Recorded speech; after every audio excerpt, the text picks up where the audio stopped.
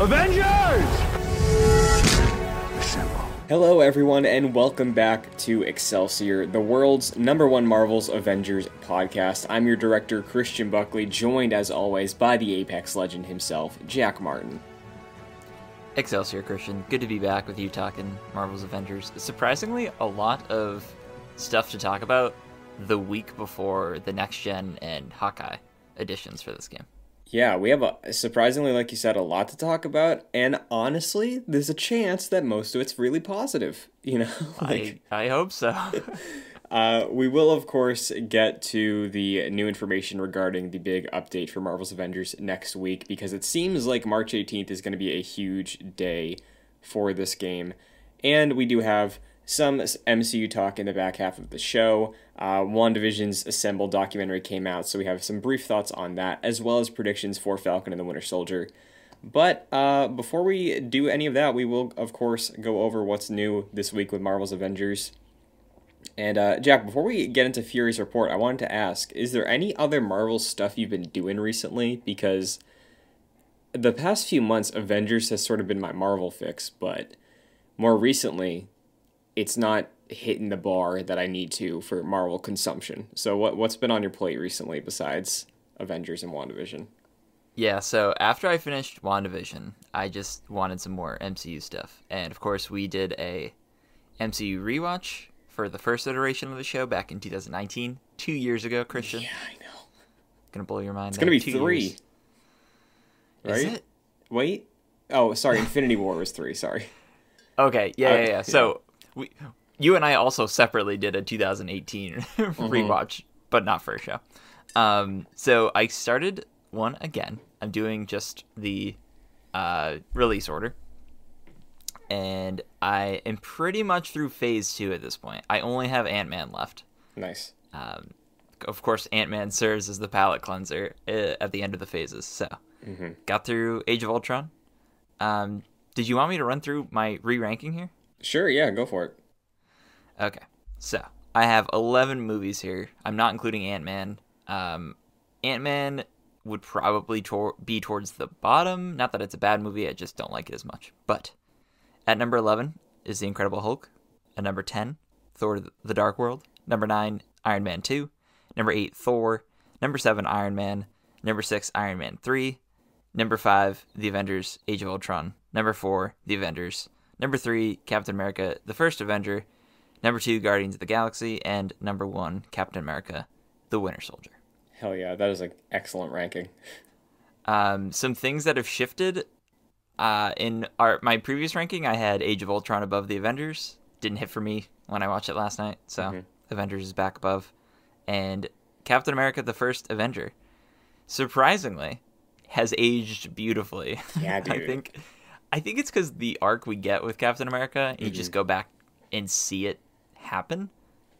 Just stuck with me a little bit more. So that's my favorite Phase 1 movie. What about you? You've been watching these movies. Yeah, so my girlfriend and I decided to do timeline order because we've never watched it that way, which is mostly the same. There's a few notable differences. Like, I've already watched Captain Marvel. I'm only a couple movies in.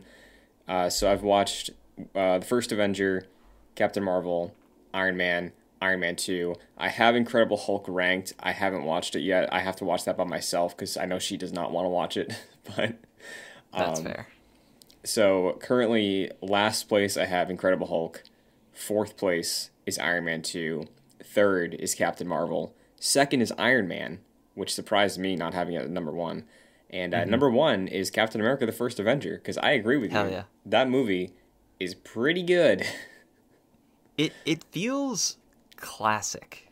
Yeah, it's weird. In a way that I didn't anticipate on this rewatch, because my thought of it beforehand was like, oh yeah, it's a fun Marvel movie, right? It's like mid-tier sort of Marvel. I don't know. Something about it just made it feel like a really classic action adventure movie, and that really stuck with me. Yeah, I think alongside that, my biggest shock so far is that Captain Marvel really does feel like a Phase 1 movie. In like a surprisingly authentic way. Like, I don't think that's a bad thing about it. I just think like it fits so well with these early movies, which is just surprising considering it's one of the more recent ones. But yeah, I think Marvel sometimes struggles with like the setup movies or like the, I guess, origin stories for their characters. Like, I don't think except for Guardians, I don't think any like origin movie is like placed high for me. I'm not including Black Panther because that's not necessarily an origin story, but Right. yeah, I'm with you there. That movie has sort of fallen for me throughout the couple years since it released, but I think it's still a good movie. Yeah, I think it's good. Like, most of the MCU, I think, is good. I don't think there's really any, like, bad movies. Like, there's some that aren't great, but, yeah. I'm curious to see how the rest of it shakes out. And, of course, we'll probably update it as the phases go on here. But, why don't we dive into Avengers for the week, Marvel's Avengers, that is, with Fury's report. This week, if you want to hop into the game, if you're grinding out these characters to level 50, because... Like me. Yeah, we'll get to it, but I absolutely dove back in. The low power level is Condition Green, which is the Hulk Iconic quest. If you're hoping to level up somebody, I think Hulk has to be on the team at that point, so consider your options if you're doing this one. High power level is Up from the Depths, which is that really cool Black Widow mission that, like, gives you a completely new area in, like, Canada. Do you remember that? Kind of. It was I like think so. There was like an underwater base that like rose out of the ocean or something, and then you just have to go down all these deep layers. Oh, yeah.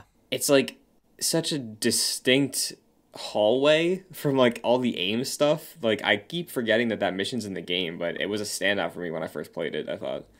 Yeah. It's sad because those standout areas are oftentimes locked behind a high or low power level. So you like if you'd want to replay that, you really can't. So that's kind of sad. The Harm Room Challenge for the week will net you Captain America number 313 from 1986. And Jack, what's up with the marketplace this week? Yeah, so there's a few things. So overall, they kind of did a reskin of the marketplace in a way. Did you notice this? I did, yeah.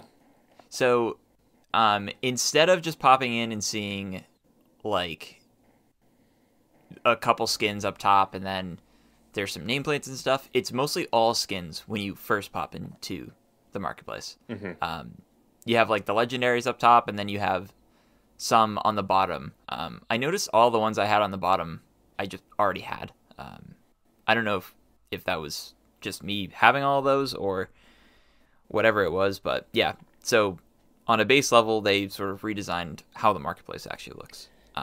Yeah. In terms of standouts, we have here the Iron Man Prometheum armor, which is essentially like fire truck red Iron Man, right? And he has these two like little things sticking out of his shoulders. Skinny Iron Man in a way, or like there's skinny Iron Man, there's like in the mid between, and then there's like the bigger Iron Man. He's like in the in between state in this Prometheum armor. Not necessarily something I would get, but I think it looks pretty cool. Yeah, I like it. I again, I know it's a comic accurate skin. It's cool that they're continuing that trend. I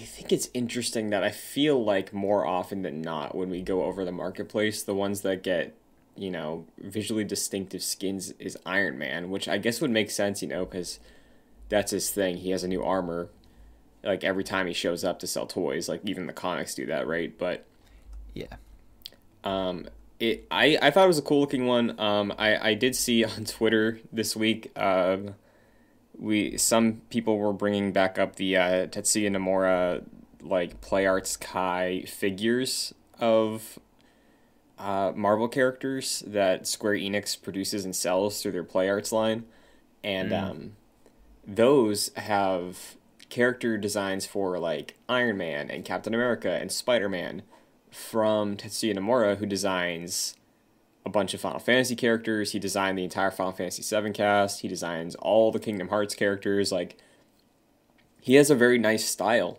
And I think it's just so interesting because this suit gets close. That's why I bring this up. This Prometheum suit reminds me of his design for Iron Man, which again, I am so surprised they just haven't had him come over or send over some designs and then just make skins out of him or just scan those toys because like they're really distinctive and they're cool. They're cool looks for these characters. So they already own the rights to them. That's the other thing because it's Square. So like I hope that after all these weeks of momentum with more and more comic accurate skins that we do start to look towards other avenues, including the MCU and for me and the Final Fantasy dorks out there like myself, the Tetsuya Nomura designs. Yeah. I would say, yeah, go for it. With those pre-existing designs from the Final Fantasy artists, like what you said, and also just, I'm a big Apex Legends shill, of course. Yes. We all know this. Yes. Mm-hmm. I would say if the artists at Square Enix and Crystal just want to like get funky with some designs, like make their own. I think that'd be really cool to see, especially around seasonal holidays. Like put a jack-o'-lantern on Iron Man's head. It's gonna be cool. Yeah. The other thing I noted also was the skins that you said for some reason you think you already had. That entire bottom row was the pre-order skins. You know, the classic looks for the characters that you only got if you pre-ordered. Mm-hmm. So we've reached a point 6 months post-launch where they've decided to list those. I'll say the highlight, I think, out of that group, I really like the Hulk skin there because it's the purple pants and like the tattered, shredded lab coat, like just hanging on Hulk's shoulders. I really like that skin. Yeah, I think I immediately put that on him because I was like, I need a green Hulk. Yeah, I did because that was like hard to come by at first, and I was like, okay, this is the only one, so here we go. Yeah, and it's like it's a green. It's not like a muted olive green like the standard Hulk is in that game, right? It's like you got that Hulk pop. I appreciate it. Yeah, saturation up to 120%. Exactly. Zack Snyder nowhere to be found around that skin. No.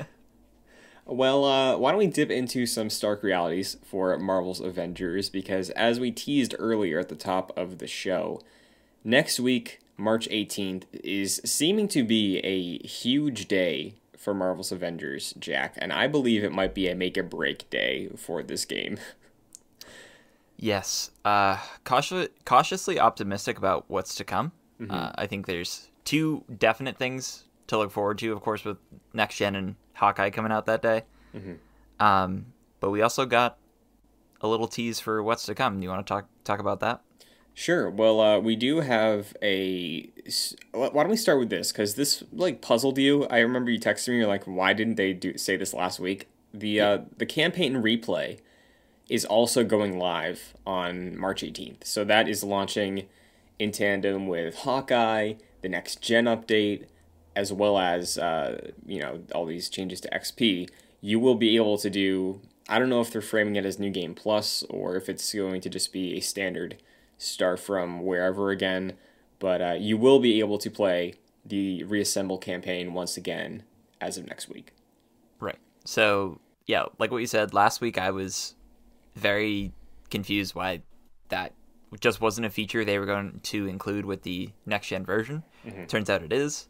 I think my thinking behind this, and we were talking about the XP changes from last week and how that was like a big communications push and describing what that would be like. And we were immediately afterwards, we found out through a developer live stream that, or like a few days after that, the campaign would be replayable on March 18th. And we were like, why focus on the XP and not focus on that? Eventually they did. It was just a confusing mess. So it's good to see that that's coming in. My thought process of why they didn't announce that earlier is that probably came down to the wire and they got it done just in time. Because I don't see why you wouldn't have announced that at the Hawkeye War Table. I think that work was just being done down to the last minute and they got it in. So good on them. I will probably be replaying that at some point in the next few weeks. Yeah, I probably will too, because I do love a lot of the moments from that story. The other thing that was teased, and I believe leaked through like some sponsorship thing, custom harm rooms have been confirmed to be coming next week with, again, this whole wave of updates. The way you're going to be able to customize them, I believe it's sort of how the Harm Room Challenge weekly sort of features different modifiers and things like that. It doesn't seem like you can change it to make it like an infinite horde mode like a lot of people would like to see from the game, but it's a step. You're still going to be able to earn XP from this, I think, but you won't be earning any like boost. There's no way to like, you know how sometimes with level creators you can make it so like you'll just earn like 10 million XP. Yeah, You're not going to be able to do that. right. It's not a Tony Hawk Pro Skater situation. No, where that's you can just exactly what I grind was for thinking. 5 minutes. Yeah, that's Yeah. exactly what came to mind. Yep. But what do you think about this? Because I know you and I briefly discussed this off air because this leaked a couple weeks ago and it seemed inconsequential. Now that it's official, do you have any other thoughts about it? It's not something I was necessarily looking for. It's a nice addition. Mhm. I hope I can boost some challenge card stuff in here. That would be something that would make me really excited. Because typically with Marvel's Avengers, they'll announce something, whether it's the game or a DLC or something, and then we don't necessarily know what it actually is going to be like until we Right. get our hands on it. So this is another one of those situations where I don't know what this is actually going to look like until I mess around with it on March 18th. But if I could jump in, change some modifiers, maybe even specify what enemies I want to be facing off against, and I could bring in Hawkeye and do some challenge card stuff in there, that's cool. That would get me in every day. Yeah, what's interesting though, Jack, I'm trying to fact check this. I feel like I read like Gene Park or somebody talking about this, and I think they said that for some reason the custom harm rooms you can't play multiplayer, Yeah, that's which true. is baffling. Because like I've played with one of my friends from home. I played Avengers a couple times, and when we do play, it's like, hey, you just want to knock out some harm room stuff to like level these characters. So it's just baffling. I don't get it. It's a single player game, Christian. It is. It's a single player game. You want to play with your friends? Too bad. Go play Fortnite. Yeah, Oh man. But which has a better roster of Marvel characters at this point. yeah, it really does. But another thing that has come into the stars aligning for March 18th being a huge day for Marvel's Avengers is a new presentation series from Square Enix debuting again on March 18th. It is Square Enix Presents, a recurring series that will be seen throughout this year. You made the astute observation that the advertising for this looks like a concert announcement. Yeah, this looks like a Boston Calling poster. It looks Absolutely. really cool. Or like a Coachella poster. Real quick, before we dive into this, what is it with next week? Why is everything coming out next week? I don't know, dude. I don't know.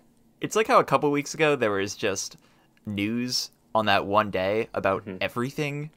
That's happening next week, but like content is dropping. It's bizarre. Yeah, because what we got Hawkeye, we got the next gen update, we got this Square presentation, we got the Snyder Cut, we got Falcon and Winter Soldier. I think there's probably more stuff, but it's a lot. Yeah, there's a lot. So, what I do appreciate about the announcement of this is that they're being pretty transparent about what to expect there on a Square side. It seems like it is focused on their Western titles, like Tomb Raider's 25th anniversary is going to be present here. Outriders is going to show up. Marvel's Avengers is on this roster. I think Square Enix Montreal is supposed to show a new project. Yeah, they're debuting the next Life is Strange as well. Yes. So, and they've also given a runtime, 40 minutes or 50 minutes, I think. But Yep. that's what to expect, right? And so on one level, it's like, hey, good communication, you're getting this out there. But we see Marvel's Avengers on this list, Jack, and I'm sure very much you had the same reaction. My mind was racing. What the hell are we going to see here? Yeah. It seems like the way they're phrasing it is, well, the direct phrasing is see what's next for Marvel's Avengers at this presentation. I actually think it's what's to come because I wanted to make sure I got the phrasing right Okay. because I think what's next and what's to come are two very different things. You are absolutely right. That those are two very different sentiments on a marketing lingo. Yeah, because part of my initial thought of at first I thought it was what's next, but I think it is what's to come.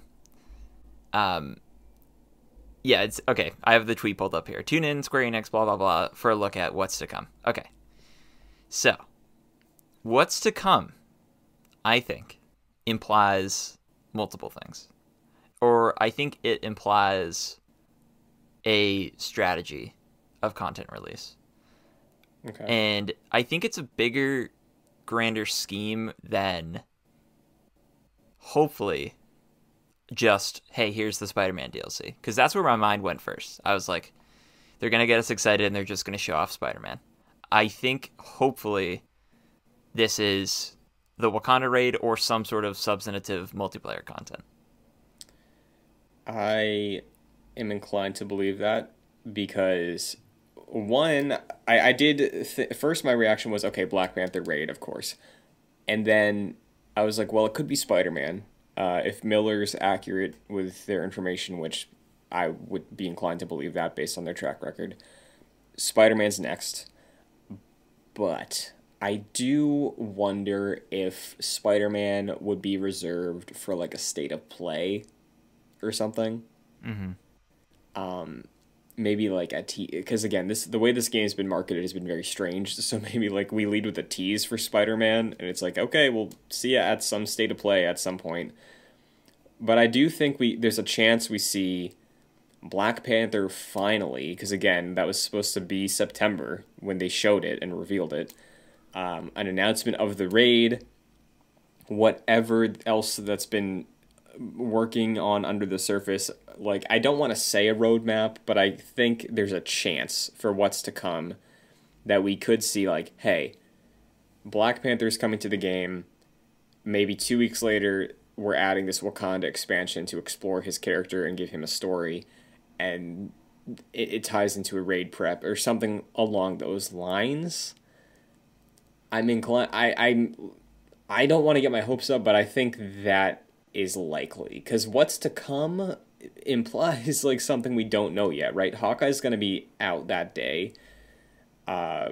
Presumably the update is happening at noon the latest, and this event is a couple hours later, so I don't think they'd be like, what's to come? Let's talk about Hawkeye again, like... Yeah. This implies, of course, what's to come in the future. And I don't think we would get a roadmap per se, but I have a feeling we get a couple things. Whether that's Spider-Man and Black Panther, or if they just want to take Black Panther and separate it as you're getting the Black Panther story content and his character, as well as the raid, and treat that as separate things. And then maybe say, after this raid, we're going to have more raids to come. Like, this is the next step for Marvel's Avengers. And we're introducing that with Black Panther in the raid. I think that's where my mind goes. I think that's the most... Like, when I think of what's to come for Marvel's Avengers, it has to be Black Panther at this point, right? It's been teased and leaked for a while now, so that has to be coming very soon. So I would hope it's that. And I think I would probably forgive them for not talking about it in the Hawkeye War Table, because if this was in place when it was, that would make sense for them to hold off on it. Yeah, I'm right there with you. I think that because obviously this didn't, they didn't come up with Square Enix Presents overnight, They did, I think they did a similar event either over the summer last year or an E3 or two back. Like, they're no stranger to having their own event. So, like, I think in this or like leaning towards post-COVID age of like, hey, we're still acclimating to everything, they want to have this safety net of like, hey, Square Enix Presents should be a label for us, like Sony has State of Play. So, like, this is not an idea they just came up with, I don't think. Right. And yeah, this has been brewing for a few months, probably. Exactly. So, regardless of how it met expectations or not, I think Avengers was one of the biggest games of last year, right? Like I think that's accurate to say. Yeah, in terms of conversation, 100%.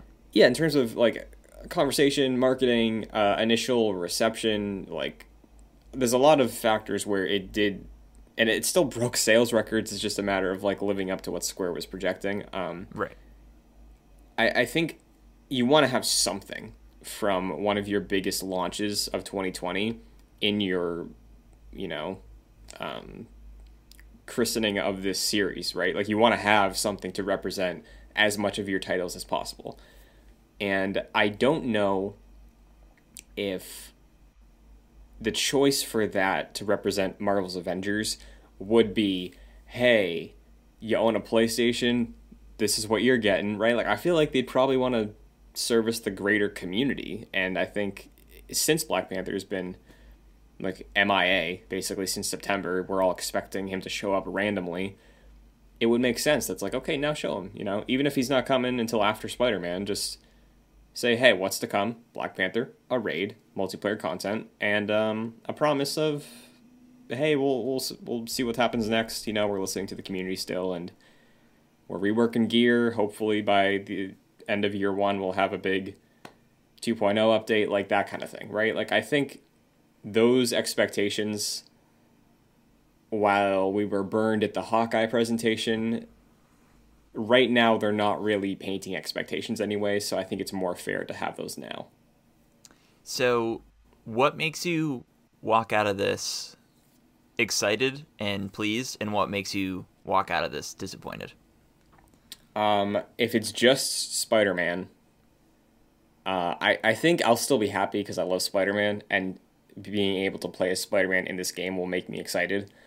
But I know that's not what this game needs right now. You know, like long-term, seeing Peter Parker Spider-Man in this game is not what I want or what the community wants, you know, to like make us happy. I think to make me happy and feel good walking out of this presentation, I need to see the raid. Or just like, you don't have to like show me the gameplay of the raid, I guess, but just like a cinematic maybe of like T'Challa fighting people, and then Tony Stark's next to him and they're just blasting away stuff, and then they see Claw and it's like the Mines of Wakanda raid coming in June or something. Like some representation of a huge multiplayer raid with Black Panther and a window, as well as I think maybe throwing another character to us of just like, hey, this is the next on the docket. Don't know when it's going to be ready, but like Carol or She-Hulk or something like that. I think on that level, I'll be satisfied. Yeah, what 100%. About you? I think I'm with you. If it was just Spider-Man, I would feel very disappointed. I don't think that's likely now that I think about it. And yeah, I think you're right. They would probably do either State of Play or just their own war table for that. This, I think there'll be more eyes on it because it is just the greater Square Enix lineup rather than just like a very focused audience. So I think I would be happy if they detailed Black Panther and Wakanda and the raid in substantive way. I'm thinking it's probably going to be a like 3 to 4 minute trailer or something like that. Because they are confined by the 40-minute runtime of this whole thing. Right. So I don't think we get, like, a talking head being like, hey, it's me from... although this could be a possibility. It could be someone saying, hey, it's me from Crystal Dynamics. Here's what we're working on. I think it's probably more like just a trailer. And then a disembodied voice saying, get the Wakanda raid at this point in time. And then that's it. I think it'll be rather short, but I'm hoping for at least multiplayer, and that for me would make me happy in the form of the Wakanda raid. Yeah, I'm glad you brought up the point of like there's more eyes here, because that's just factual, right? Like I don't know what the numbers are for those live premieres of the war tables. Like you and I are there immediately, of course, but you know, I think despite this being an Avengers game, in terms of the games industry, there's a lot of Tomb Raider fans that are going to see like, hey, what's up with Lara Croft's 25th anniversary? Meanwhile, while they're watching this, you want to show there's reasons to be excited about this Avengers game, right? So, and I think it's like that for a handful of other fans of all these other Square properties being shown off. You want to sell Avengers, and I think what you're saying is correct. Like, you want to show something that promises, like, hey, this game does have content. This game does have reasons to play with your friends. It does have a future. And while I think at this point the minimum would be to make me like happy and feel good would be Black Panther and the Raid, and I think you would maybe sell people with that too because everybody loves Black Panther, right? Like if you have an average fan of Tomb Raider who like sees Black Panthers coming to this game, and there's going to be this huge expansion, like that's an enticing thing, especially if this game is like $20 right now. I do hope that because there's all these eyes and because they haven't shied away from just like confirming things, it would be nice if we get one more little thing of like, hey, this is who's next. It's not coming for a while, but here's a little tease, like the way that we got that Black Panther medallion tease, right? Yeah. Yeah, I think it's entirely possible we get that trailer and then maybe like a 5-second tease of someone, Yes, like walking out of the shadows or something.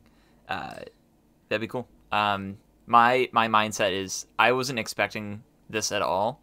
mm-hmm. Obviously, they had this in the works, and that's probably why we didn't hear anything about the future of the game when they announced or when they did the Clint war table. Right. So I think this has the potential to alleviate my fears about this future of the game. At the same point, in a lesser state, I don't think this will actually happen, but this could also just double down my fears on this game. If they just come out and talk about Spider-Man, and like what we've been saying, there are more eyes on this, and who's the most beloved Marvel character? Spider-Man. And they just put this out there, a tone-setting Spider-Man trailer for this game. Buy it on PlayStation. Best place to play. And that's it. I would feel pretty burned by that, to be completely honest. But I'm hopeful that won't happen. Do you think that's worst case scenario? Yeah, because I think like true worst case scenario would be them just talking about Hawkeye, which I don't think they would do. Yeah, like what you said. But yeah, I think worst case scenario would be either Spider-Man or a character with no substantive multiplayer content, because then that would just confirm that this game is just a complete single player game at this point.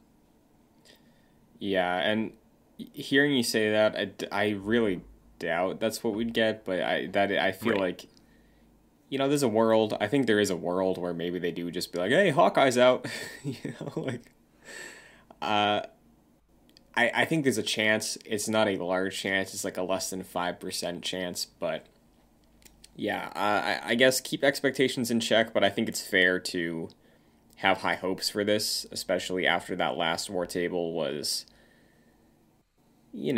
I think partly on us for expecting more out of it, because they did come out and say like, hey, we're covering XYZ, and we're like, but also this, right? Like, Mephisto. yeah, exactly. But here it really, unless they like put out some expectation setters this week, then yeah, hope for the best next week. And maybe by the next time we're talking Marvel's Avengers for next week's episode, we have a chunky conversation about this Wakanda raid and this horde mode that's coming to the game alongside, like, that'd be exciting.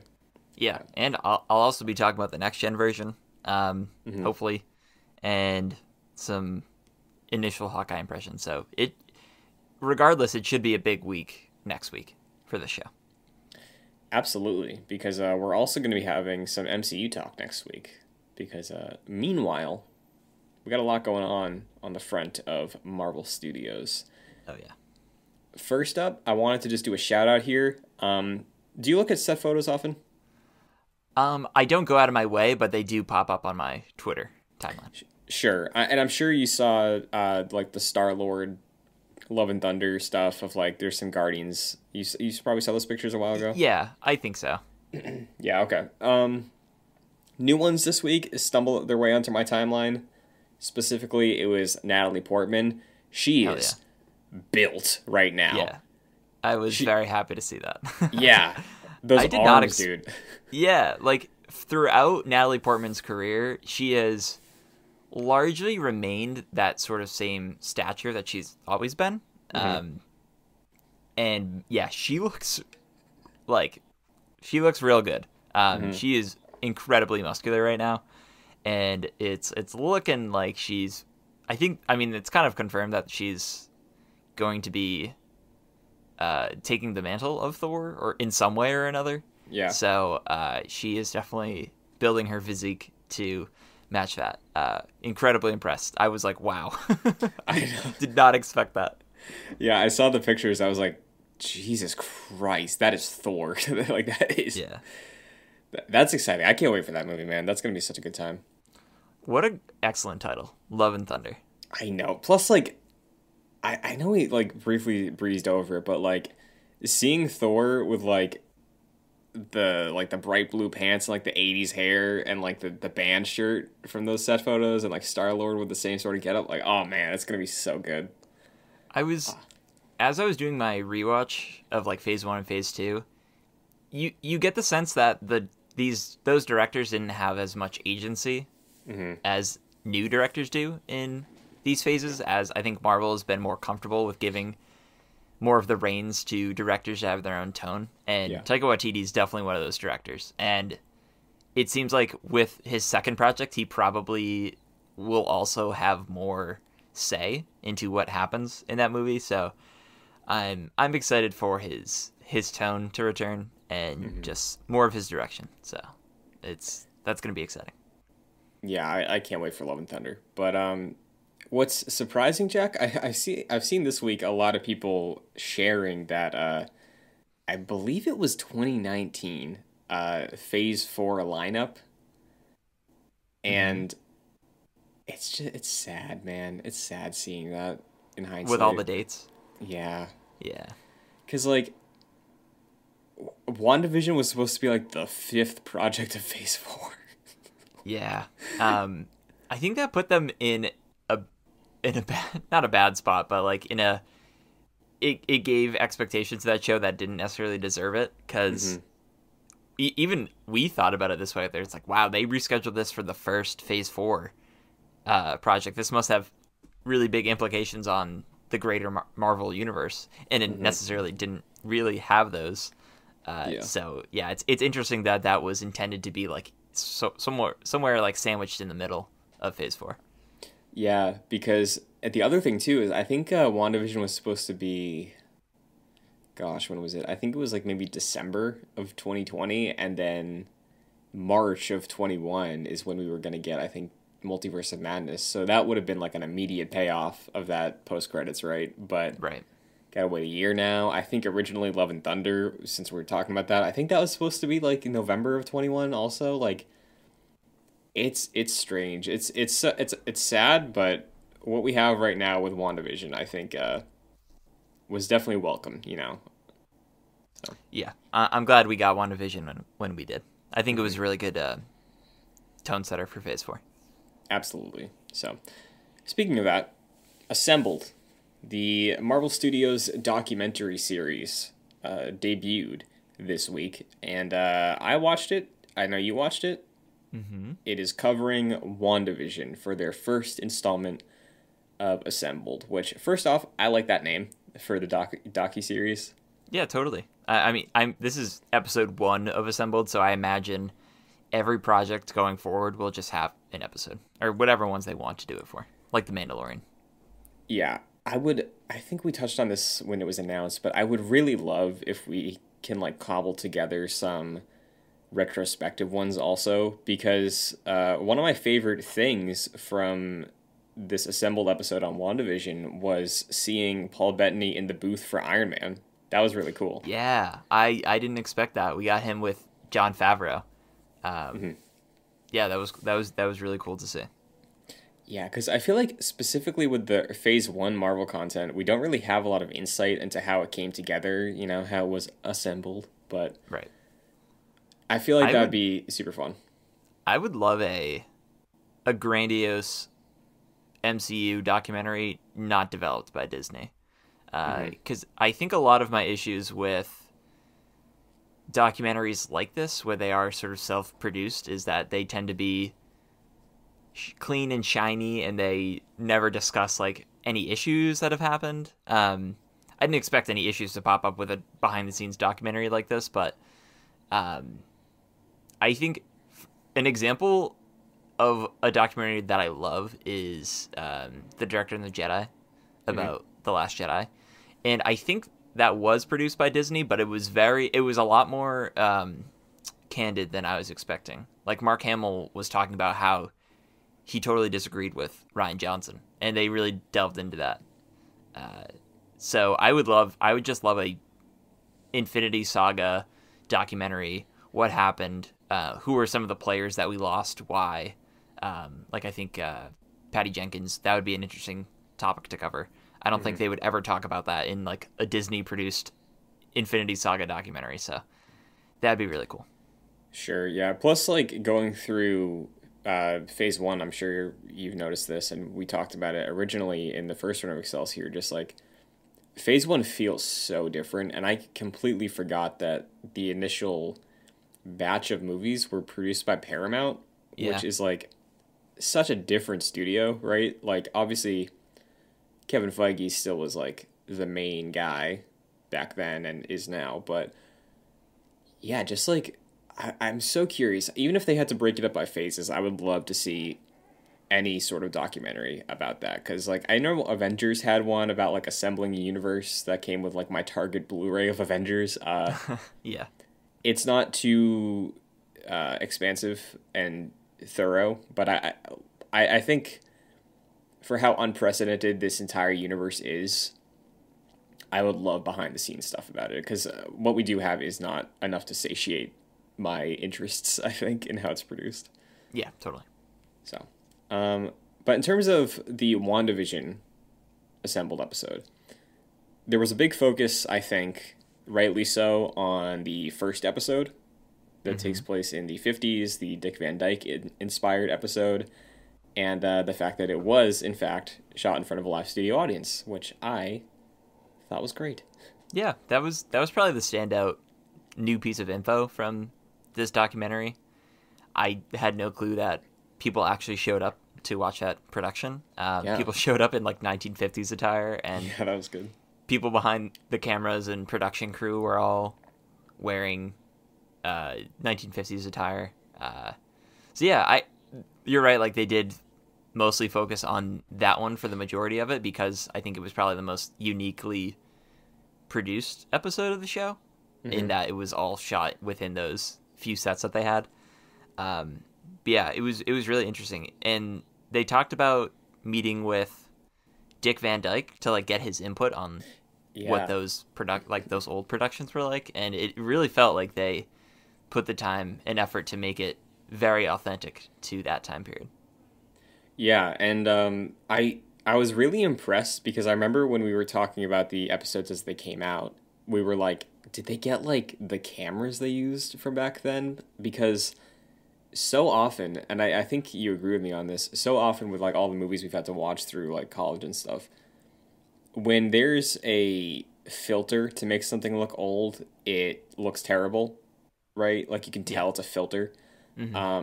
But in WandaVision, we were both pretty positive on how it looked, and like we were like, how did they do this? I wonder then if it really is just because they use those practical methods of production like authentically, and that's why it feels authentic, because they did use filters for the visuals, like overlays, right? But it was those sets, the effects, the costume design, like all that stuff was one-to-one with how it used to be done, and I think maybe that's why it feels so authentic that way.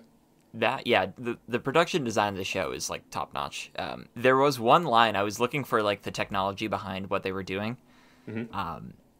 Someone did mention that they got some lenses, some like old lenses for shooting. So I imagine that probably played into like the 50s and 60s episode. But yeah, this was a cool little documentary.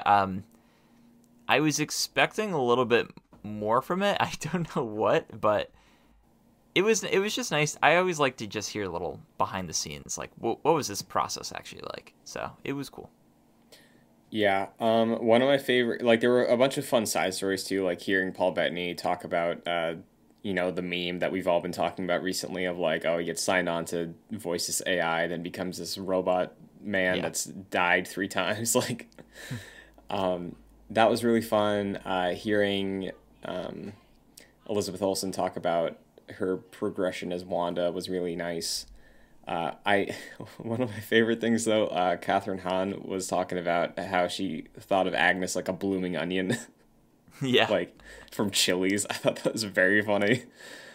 But one of the things that stood out to me was obviously the show had been impacted by COVID, and more recently, since the show wrapped, we've been hearing a lot of reports and conversations about how like the finale had to be changed a fair amount. Like there was more stuff with Ralph, there was more stuff with Monica. Benedict Cumberbatch was actually maybe supposed to be there as a cameo. Like I was surprised we didn't touch on COVID much, but again, like you've laid out why we probably wouldn't have, but I noticed like the 70s episode, I think when they were shooting that intro, they had masks on. So actually, I think I might have just answered this question for myself. I was gonna say, were they still shooting like only that episode in the 70s when COVID was happening? But like they probably just shot all the intros at the end of production. Yeah, that could have been it. Mm-hmm. The same thing happened with The Mandalorian, Mm-hmm. where in that documentary for the second season, people were wearing masks when Rosario Dawson was on set. So like, Yeah.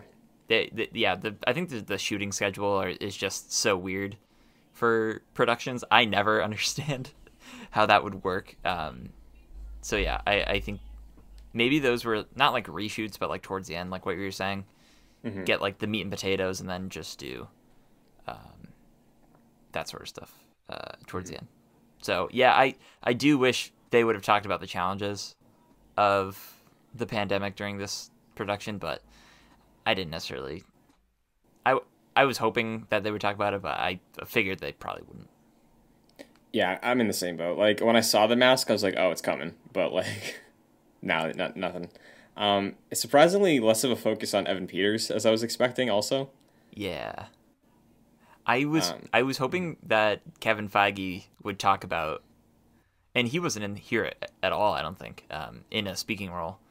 Uh, I was hoping that they would talk about the sort of tease that they had with the audience, with knowing they would cast Evan Peters, but yeah, no discussion about that. yeah. So, I don't know if you've been following any of those stories. Like, I haven't looked in too deep recently, but I have seen a lot of, posts about what was the original plan. The director of WandaVision talking about how things had to be changed for COVID. Like,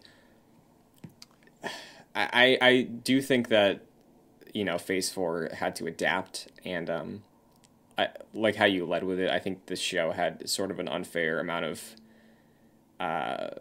attention on it because of that. But yeah, I'd be absolutely interested in hearing more about what that challenge was like. Yeah, I think there was a whole scene that was cut out of, I think like the kids and maybe Vision trying to get the Darkhold.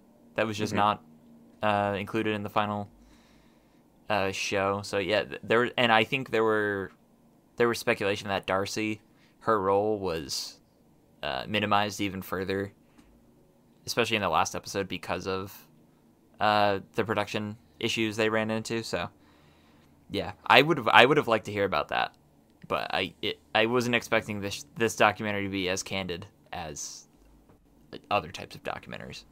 Yeah, I think the shine, of course, was the production design because I think there's still a lot to mine there, right? And hearing the inspirations, like learning about the intro music and the theme songs, it was really, really interesting. And we did get a lot of small, fun information that we've covered. I didn't know that they had to, for the black and white episodes, they had to make Paul Bettany's makeup blue. That was funny. Yeah. I saw the night before this aired a photo circulating around Twitter of him in the blue face. I was like, oh, Dr. Manhattan. There he is. Yeah. Um, but yeah, I never knew that either. How like 50s sitcoms, like the women would wear like blue lipstick too, so it looks red on camera. That's very interesting. But Yeah, and the director was, or I guess the showrunner was talking about the painted walls in the kitchen, and I was looking at them like I don't remember these walls being that vibrant, but yeah, they made it that way obviously to show up better in black and white. So very interesting. It made me appreciate that episode a little bit more because I didn't dislike that episode at all, but it's not one of the standouts for me. But I do really appreciate the attention to detail that they just nailed, I think, with the studio audience, with the costumes, production design, all that sort of stuff. So, yeah, that was nice to see. Yeah, I guarantee that this show will be up for many Emmys when it comes to production design and all that. Totally. You mentioned the music. I loved the story of the showrunner's like two friends that he knew, and he just called them up, and he was like, "Yeah, we're thinking of doing these like this decade hopping show," and they're like, "That's you got me." And it was just these two people doing like the intro music for each episode, and I thought that was really cool. I didn't expect these just seemingly these two random people to just hop on a piano and make the signature sound for WandaVision. Yeah, lots of really interesting stuff on a production level, which I always appreciate, and I hope that moving forward, obviously, like, Falcon and the Winter Soldier is not going to have these layers of, like, oh, we had to replicate how television was done in the 50s, but I'm sure hearing how they adapt the Marvel Studios, cinematic approach to a limited series is also going to be very interesting, because they do touch on that slightly here, but Falcon and the Winter Soldier really is that, how Kevin Feige pitched it, like, it's a 6-hour Marvel movie, so curious to see how it turns out. But any final thoughts on Assembled for WandaVision? I thought it was a good little insight into the production for WandaVision. I wish it was a little bit more candid, but I guess I shouldn't expect that going forward, just because I know that that's not what we're going to get. Especially with like COVID, I don't think they'll ever talk about that. But yeah, I'm looking forward to more little assembled episodes for each project. I don't think they've announced that they're going to do that for each one, but I have to imagine for a decent chunk going forward, they'll continue that trend. Yeah, I also really hope that even if we don't get retrospective ones, that moving forward for Marvel Studios films, we would still get them. Yeah. Because I think that's a great way to have synergy, right? Like, oh, Black Widow drops in May. 2 weeks later, after 90% of the globe has seen it, check out the Assembled documentary about it, interviews with Scarlett Johansson about, what it was like finally getting her Black Widow movie and all that stuff. I think there's a really smart way to have that brand synergy that the MCU does so well, Sure. And Disney Plus exclusive content. Yeah. So, not that hard, just have an intern on set recording everything, and then he can just cut it together. That's all you need. Yeah. But, of course, WandaVision wrapped up. That was supposed to be a couple entries into the MCU, Phase 4, but I believe the original intent to start Phase 4 was, of course, Black Widow, and then immediately after would have been Falcon and the Winter Soldier, which is kicking off next week, Jack. How does that feel? Those two are the two normie MCU projects. Yeah. It's wild. Like we're getting so much MCU content like week by week, right? Like it's not letting up for a while, and I think in part that is to make up for well, of course, the lost revenue that they didn't get from last year, but also just we didn't have any MCU stuff last year. So this is to make up for that. So it's great to be back. And I finished watching The Winter Soldier the other day, and I'm just instantly and very excited for a follow-up to that Captain America storyline, because I think that series of films is probably my favorite in the MCU. Yeah, it's always hard picking favorites. Like I love the Spider-Man movies, I love the Guardians movies, but Cap I think is the most thoroughly solid through line. Hmm.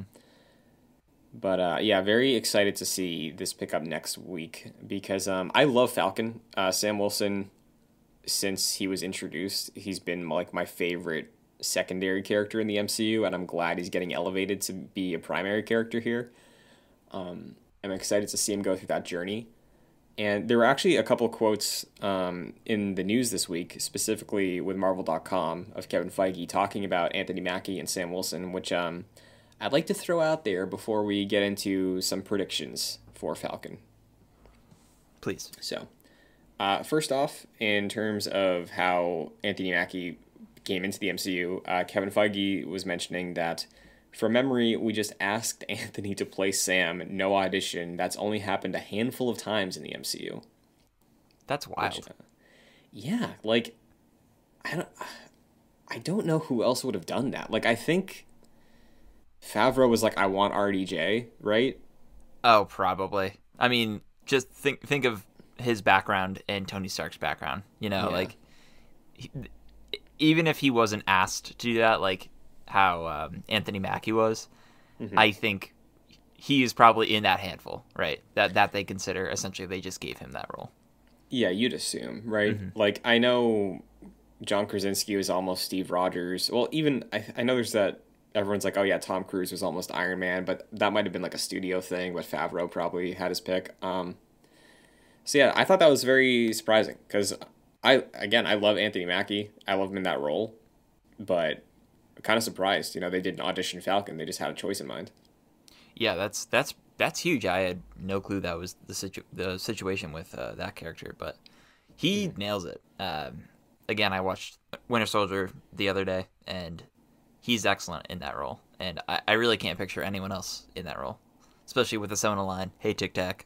Yeah, yeah, he's so great. I wish we got like slightly more. My biggest disappointment I think with Age of Ultron is just that he got shelved. You know, he was just like wasn't there for it. Yeah, I found that really weird. Like, because War Machine comes in towards the end at Sokovia. Yeah. Falcon, nowhere to be found. Yeah, very strange. Oh, But, you know where he is? He's fighting Ant-Man. Yeah. Oh, you're right. That more important things to do. Yeah. But yeah, absolutely love Sam Wilson, Anthony Mackie. Totally. The other quote that I found very interesting that I would like to preface our predictions with is Kevin Feige talking about the idea of Sam Wilson becoming Captain America. He had a lot to say, you know, about the comic origins recently of Sam Wilson getting the shield. But specifically, he said, quote, all along we've been asking, where did Falcon grow up? Who is his family? We want to know more about this guy being thrown into this situation and handling it spectacularly well, considering he's just a man. That's what the show is about. This man, this black man in particular, in the Marvel version of the world outside our window. So, I know you and I have talked about having lofty expectations for Marvel tackling the idea of what it means for a black man to become Captain America. And hearing Kevin Feige, you know, the guy, specifically, like, bring up that rhetoric the week before the show comes out, that makes me hopeful that hopefully our expectations will be met. Yeah. This definitely makes me feel more assured in that kind of story that we're going to get. Of course, this could just be Kevin Feige just saying that, and then what we actually get isn't necessarily a deep look into what it's like being a black man in the United States and what that representation for being Captain America as a black man means to people. I think we will, because I'm more hopeful because of Black Panther and because of this line that he said, where I think they understand at this point that representation matters, right? Yeah. And I'm glad he did say this before the show, and it has me looking forward to a more complex sort of story than Marvel is known for. So, yeah, I'm hopeful for this one. Yeah, and I think, you know, having a limited series gives you every opportunity to explore something on that level of complexity, again, just compared to what the MCU's done in the past. And I think specifically also, I've seen this conversation happen a lot too recently with Captain America and Steve Rogers in terms of, like, uh, propaganda and all that stuff. I think it's interesting seeing Steve's arc go being from someone who was like thrown into this role of literally being propaganda and then becoming sort of this, tangential being of patrolling the world and being a light for the globe in a way that I think inheriting that, specifically the name Captain America, for Sam Wilson, I think is an important story, and I think it's one that's very timely. And Anthony Mackie's also talked about what it was like, what this means for him and his children, and I hope that I'm not let down, because I also know that, like, I think a year ago, maybe around the summer when Black Lives Matter was really, in a really big swing, Anthony Mackie made some comments, around when John Boyega made some comments about how his experience was on productions, and Falcon and Winter Soldier went into production after that. So hopefully they saw this opportunity as an avenue to really flesh out Sam Wilson, talk about what it means to inherit Captain America as a title, and explore that in a meaningful way. And I don't think you get that out of a single movie in the MCU, but I think a show can absolutely handle that. Sure. I think it'd be incredibly disrespectful if they did not touch on any of those topics throughout this, especially given the state of the world that we're in right now, in all the conversations that are just so constant that we're having. So I'm glad that Kevin Feige talked about that. I'm hoping they deliver on a meaningful story. And I feel like the MCU has been better with representation and diversity. Throughout like phase 1 and 2, I don't think they really had a good grasp on that and telling stories regarding like issues of race and gender. I think they're getting better with that. I think Black Panther was a home run. I think Captain Marvel was a decent. I mean, I guess I can't really speak to it, but I think it was a decent look at representation. I think they could probably go a little bit step further of what it means to be a woman and a woman hero in the MCU.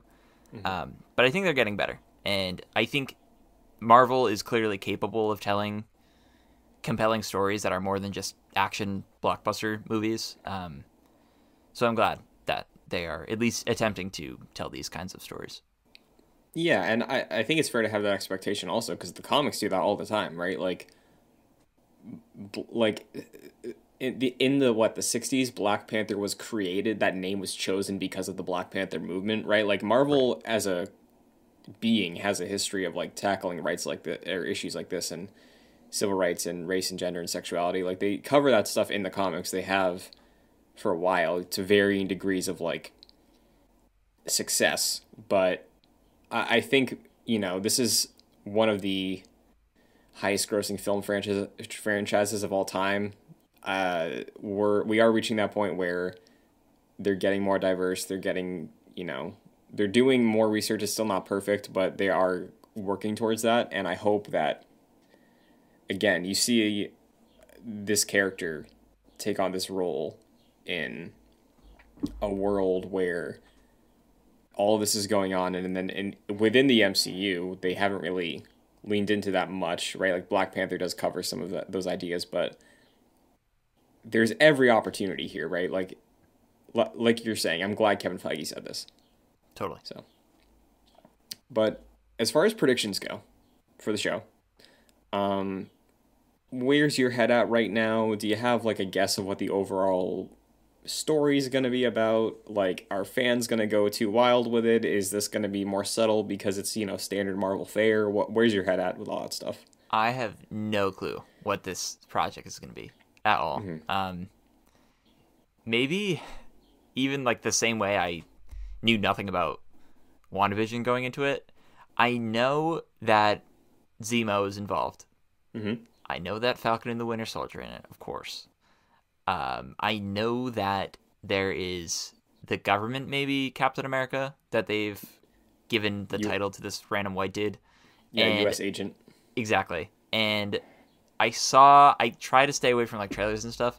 I saw something come up on my Twitter feed of Anthony Mackie's Falcon looking at the cap shield in like a glass case. I'm like, how'd that get there? Doesn't he have that? So I truly don't know where we're going for this and where we're going with this, and that has me very excited. I love going into movies and TV shows knowing next to nothing, so I'm eagerly anticipating what's coming. What about you? What do you think's gonna happen? The government has like, there's been plenty of Marvel movies where the government are the bad guys, right? The U.S. government specifically. Oh yeah.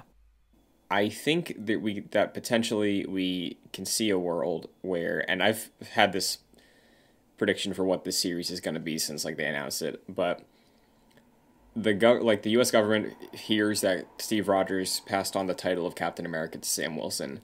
I think they're not happy about that for a number of reasons, but you could play it in the angle of like, hey, no, we want our blonde-haired white guy, chiseled jaw, to be the face of America, right? And strip him of that title, and then, like, maybe he has a part of that, because I know Anthony Mackie's talked, at least on a fandom side, about, like, what the pressure of taking over Captain America means for him. So, like, I think we could see a parallel narrative there with, like, the real-world fandom aspect of this, as well as in-universe, the government not wanting this guy who was on the run with Steve Rogers. You know, Steve was already not in a good light with the government at the point of giving up the shield, but also the issues of race they could touch on, right? Like, I think that there's an opportunity there of like, hey, you're not who should have this shield. We want our guy to have it. Whether or not he's cool with that or whatever, like, I think we're going to be dealing with that aspect of it, and eventually as the series goes on, you know, we're going to see a point where Falcon's like, no, this is who I am. This is my next step as a man, as a hero. Like, I think that's probably the progression of the show, and Bucky's just there to help him out and, you know, be support, be his best friend, all that stuff. Mm-hmm. So I feel like a lot of people look at Captain America and just think of him based off of his title alone, and think of him as like, people who like don't understand the character just think of him as like this representation of America, and he's just truth, justice, in the American way, essentially. Right. And is just sort of a one-note character. But I think the MCU really goes a long way of, like what you said, starting off as like the poster boy of the United States in the 1940s and being a dutiful soldier. And then essentially he was manipulated as a tool for S.H.I.E.L.D., a part of the government, in the Winter Soldier, and then he begins to develop his own ideals. And I like how by the end of his journey, he stands for what the ideals of America should stand for, but don't necessarily do stand for in the present. Yeah. So I think this show will probably tackle that with Falcon becoming Captain America and noting Steve's idealism and interpreting that into his character. And I think this will probably cement the idea of Captain America being that ideal character, where it's not, Captain America doesn't necessarily represent America today, it's what America should be. So I think we'll probably get that. Whereas, of course, we'll have the U.S. agent character who is just a tool for the government and will do whatever they say, blah, blah, blah. The propaganda guy. Exactly. So I think Anthony Mackie's character Captain America, the new Captain America, will just be a reiteration of, no, this is actually what the character stands for. Yeah, I think that's probably correct. I think my one disappointment would maybe be if U.S. agent, this guy who, again, is supposed to be the United States government ideal guy to represent them, if it's like Zemo is the one pulling the strings on that front, so it's like, it's not really the U.S. that's the bad guys, it's just Zemo. Like, I do think, like, if you're going to tackle this story, you should tackle it in terms of, like, no, like, General Ross, the guy who's, like, you know, he's not Hydra, but, like, he's just that guy in the government that seems like that authoritative figure. He's like, no, not you, this white guy that is buff. It's like Hodge, right? In Captain America 1. It's like Tommy Lee Jones guy. He was like, "No, we want this guy. He's tough. He's built. He's the America guy." Right. I think if we echo that here and truly make it like, no, it's just a matter of image, that is much more interesting to me than like Zemo infiltrated the government. And like I think he will still be like, on the run. He's going to be the main bad guy, but there is that narrative and story of what it means for this person to take up this role. Hopefully will be the center point and really cement this as a great installment in the MCU. Sure. As for plot, I have no clue where this is going. Like I don't know where the what the A to B thread is. I know you said before that you're hopeful this is more of a sequel to The Winter Soldier than Civil War ended up being. Mm-hmm. Do you still stand by that? Yeah, because like I think with Civil War, it's like, oh, it's an Avengers .5 movie, and it's just Captain America. It has the most screen time. Like, yeah. What I love about Captain America, because he's one of my favorite characters in the MCU, is what we were talking about, of like his ideals, his agency to step away from the nations he's named after and really do what's right. Like, I think that's much more interesting, and we touch on that in Civil War, but it's more of like an internal conflict approach than anything else. Like, Winter Soldier literally is, hey, SHIELD, the US, you're all Nazis, right? Like, I gotta cut ties here. I think Falcon and the Winter Soldier could echo that in a different aspect, which we have been talking about today, and like how Kevin Feige's teeing this up to tackle these ideas in a way that the MCU hasn't before. And I think that's why I'm looking to this to be a Winter Soldier follow-up the way Civil War wasn't, if that makes sense. Yeah, that makes sense. Okay. Civil War was definitely a Captain America-focused Avengers movie. Yeah. Which I love. I think it's one of my favorite, if not my favorite, MCU projects. But Mm-hmm. I do, I totally get your point of that being not as much of a follow-up on what we got with Winter Soldier than we could have if it was just more of a standalone movie. Yeah. But yeah, go for it. I was going to say also, because Winter Soldier is like a thriller. And like, Totally. I wouldn't call that like Civil War a thriller the way I could see this also on like more of a superficial genre level fill that void. Yeah. Too. What we're going to say? I loved the experimentation with WandaVision, and I'm not expecting that same level of experimentation, but I do like the idea of sort of the return to the comfort of the MCU, right? Like this I think is more of an MCU project that we know what to expect from it than we did with WandaVision. So I like both of those aspects, but I do like the idea of going back to sort of like MCU proper, so that has me excited. Yeah, and hopefully it's a welcome return, because back to back the next project is also Black Widow, unless it gets pushed again. Which I think also could, on a more surface level, fill that Winter Soldier follow up. But yeah, there's obviously going to be a lot to explore with Sam, Zemo coming back. That's going to be exciting. I think Sharon is in the show also, and like of course Bucky, right? Like seeing him, I think could also be interesting. Cope with what it's like to, sort of maybe fill in the gaps that we didn't get to see fully with Steve, of like actually adjusting to being a person again, right? Because Steve, it happens in between the movies, and there's all those cut scenes from Avengers 1 of Steve like actually processing all this stuff, but maybe through Bucky's perspective, because he did his little recovery in Wakanda and sort of reintegrating back into society, I think could be really interesting to follow for him as well. Yeah, that's a good thread too. I think a lot of my focus from this was on Sam Wilson's character, but you're right, it is called Falcon and the Winter Soldier, so I imagine that billing means that we're going to have equal focus on both of those characters. So yeah, that's definitely a good expectation to look forward to. Also, I love their back and forth. I love the tension between the two. which I imagine will still be there. But I also have to imagine their friendship has been strengthened because of that shared.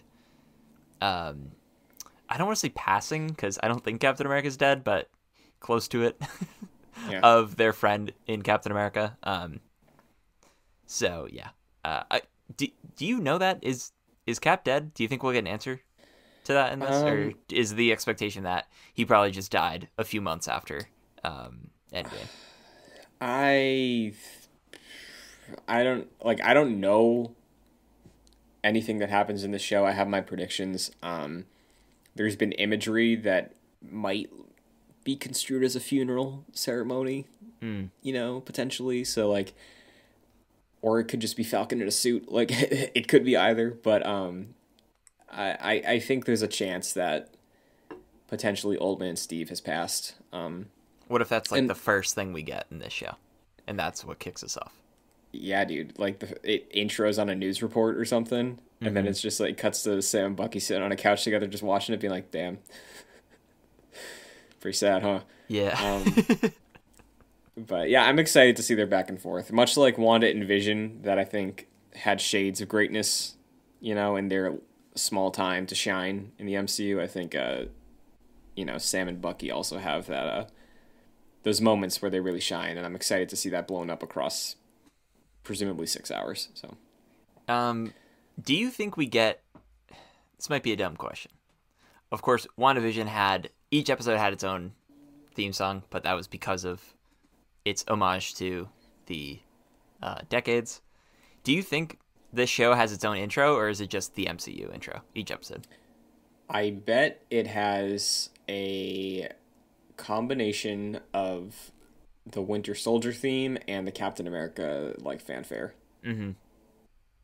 I bet that's what it is. Yeah, I think we'll still get the MCU title card each episode. But yeah, I would be that would be nice if we got that plus a little something extra for each episode, leading into each episode. Yeah, I think it'd be very, very welcome. And of course, we're probably gonna get a post-credit scene. I don't know what it's gonna tee up because Black Widow was supposed to have come out already. I have no idea what they're gonna Eternals. I have no idea, but yeah, I'm not excited for Eternals. I gotta see more of that to actually get my actual response to it, but that's something I'm not excited for. Yeah. But any final things you want to throw out there before we wrap up, before we leave off and have to experience Falcon and the Winter Soldier? Is another version of Steve going to show up? Are we going to get some flashbacks? Any wild predictions before we sign off? Nothing too wild. I know there's been reports that Chris Evans will return for a couple little things. I don't think I would not be surprised if we see him in a scene in this show. At all. Yeah. That would not be surprising. But this show, I imagine, I have to imagine, is more of an action adventure project than WandaVision was. So I'm hoping that there's some compelling action in this in comparison to the sort of lackluster finale of WandaVision with those fights. I hope there's some interesting choreography and stuff going on in this show. Yeah, I have hopes for that as well. I think the show's going to have a lot of cliffhangers because I think it could be an instance of it's just a chapter every week, the way WandaVision kind of wasn't. WandaVision did feel very separate most weeks until the end. Yeah. I think this could be broken up like a comic book or something where it's big tense moment, cut to credits, we'll see you next week, and then immediately the next episode picks up where we left off. I think that it might be the way they hook the week-to-week sort of thing. Yeah, that's a good call. Somewhat similar to The Mandalorian, I suppose. Although I would say probably more focused than that show was. Yeah, I wouldn't be surprised if at the end of this you could just sit down and it literally is a just through line. I don't think we're going to be jumping much. I think it could very much be picking it up and putting it down pretty much every week. Yeah, totally. Do we have a number of episodes for this show? I believe it is 6. Oh, okay. That's a lot shorter than I expected. I could be wrong. I think it's 6, but I think they're longer episodes. That would make sense then. So, yeah, because this is less weird and it's more typical Marvel, I think we could, settle into maybe 40-minute episodes every week. Sure. Or something like that. But yeah, anything else you want to say before we sign off, Jack? I'm excited. That's all I got to say. Yeah. Well, where can the agents of Excelsior find you? Sure, you can follow me on social media at FascinatedJack. Christian and I have our Pokemon podcast. It's called My First Mon. We're playing through Pokemon Emerald. We're approaching the Elite Four. I am about to fight the Elite Four. So by next week, you can hear my reactions to that on YouTube, Joyclicks, or podcast services. How about you, Christian? Sure, you can find me on Twitter, Twitch, and TikTok at Shun2D2. Lots of Marvel stuff on all those avenues. Next week we'll be back with a lot of Marvel stuff. We're going to be talking about that event. We're going to be talking about Hawkeye, the next gen version, and the first episode of Falcon, so buckle up. This show is available on youtube.com/joyclicks if you want the video version under the Excelsior podcast playlist. And, of course, podcast services, Apple Podcasts, and Spotify if you enjoy it on your platform of choice, because there's a bunch of them, and you can rate or review on that platform. It would be greatly appreciated. It is very helpful to us. It takes just a second if you enjoy the conversation. If you want to get involved further, patreon.com/joyclicks, the $1 and $5 tiers. $5 tier gets you producer credit on all of our podcasts, including this one, like Chris Sakis and Aaron Easton. So thank you very much. And just to put it out there, I did a fact check. 6 episodes. Each of them will run for about 40 to 50 minutes, according to Kevin Feige. Sounds good. So, yeah, there's going to be a lot next week. So I'm excited. Marvel's back. And until then, Excelsior. Excelsior.